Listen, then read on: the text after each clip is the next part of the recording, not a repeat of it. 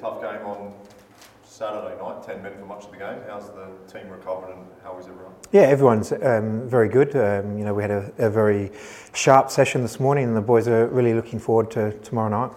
Tommy was obviously had a big injury layoff. He came off at half time. Can you explain how he is and what the problem was? Yeah, Tommy is good. As you said, he's had a long time off and we're being ultra cautious with him this time around and give him time to get his body right. And, he's pulled up well. He trained really well this morning and we're looking forward to him scoring some more goals tomorrow night. Was it the same calf that he came off with? Yes, it is, yeah. So it's more. We think it's more of a nerve issue in his calf than the muscle. So it's just a thing that we have to manage and try and find a solution that he can play through. You lost 4-0 to Macarthur earlier in the season. Is that a result the playing group is keen to overturn? Yeah, most definitely. Look, that first game I got the tactics wrong in that game.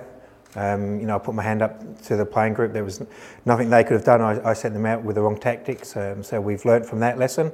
And tomorrow night we're really looking forward to going out and taking the game to Macarthur.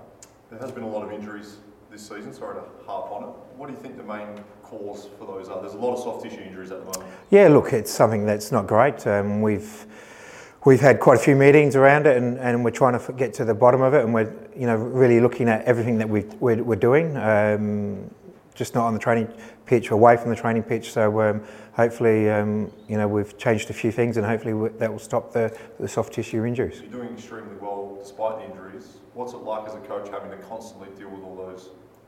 Oh, it's part of the game, isn't it? At the end of the day we put out our best 11 for every game and we've got a very good squad. We've got some really good young players and it's always an opportunity. If we lose someone, it's an opportunity for someone else to stand up.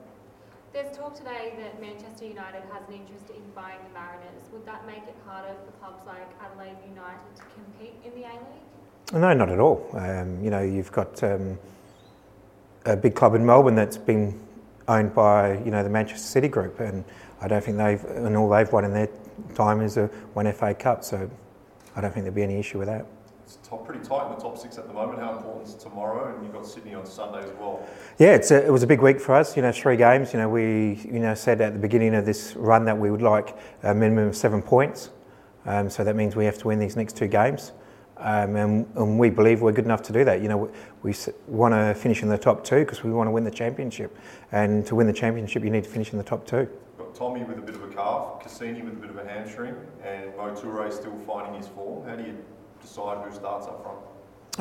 That's quite easy. Tommy's our number 1 striker, and he will, whenever he's fit and available, he will start.